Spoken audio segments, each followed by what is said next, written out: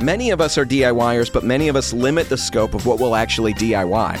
I'm Dan Hansen, and this is A Minute at Repcolite. Now, if that's you, I'm right there with you. My comfort zone was painting, but necessity and the lack of money forced me out of that zone, and I found myself talking to experts, watching videos, so I could figure out how to repair the dryer. The lawnmower broke down last summer, and I spent some time at a local lawnmower shop. The people there happily told me how to fix it and helped me find the right parts. 2 hours later, I'm mowing again.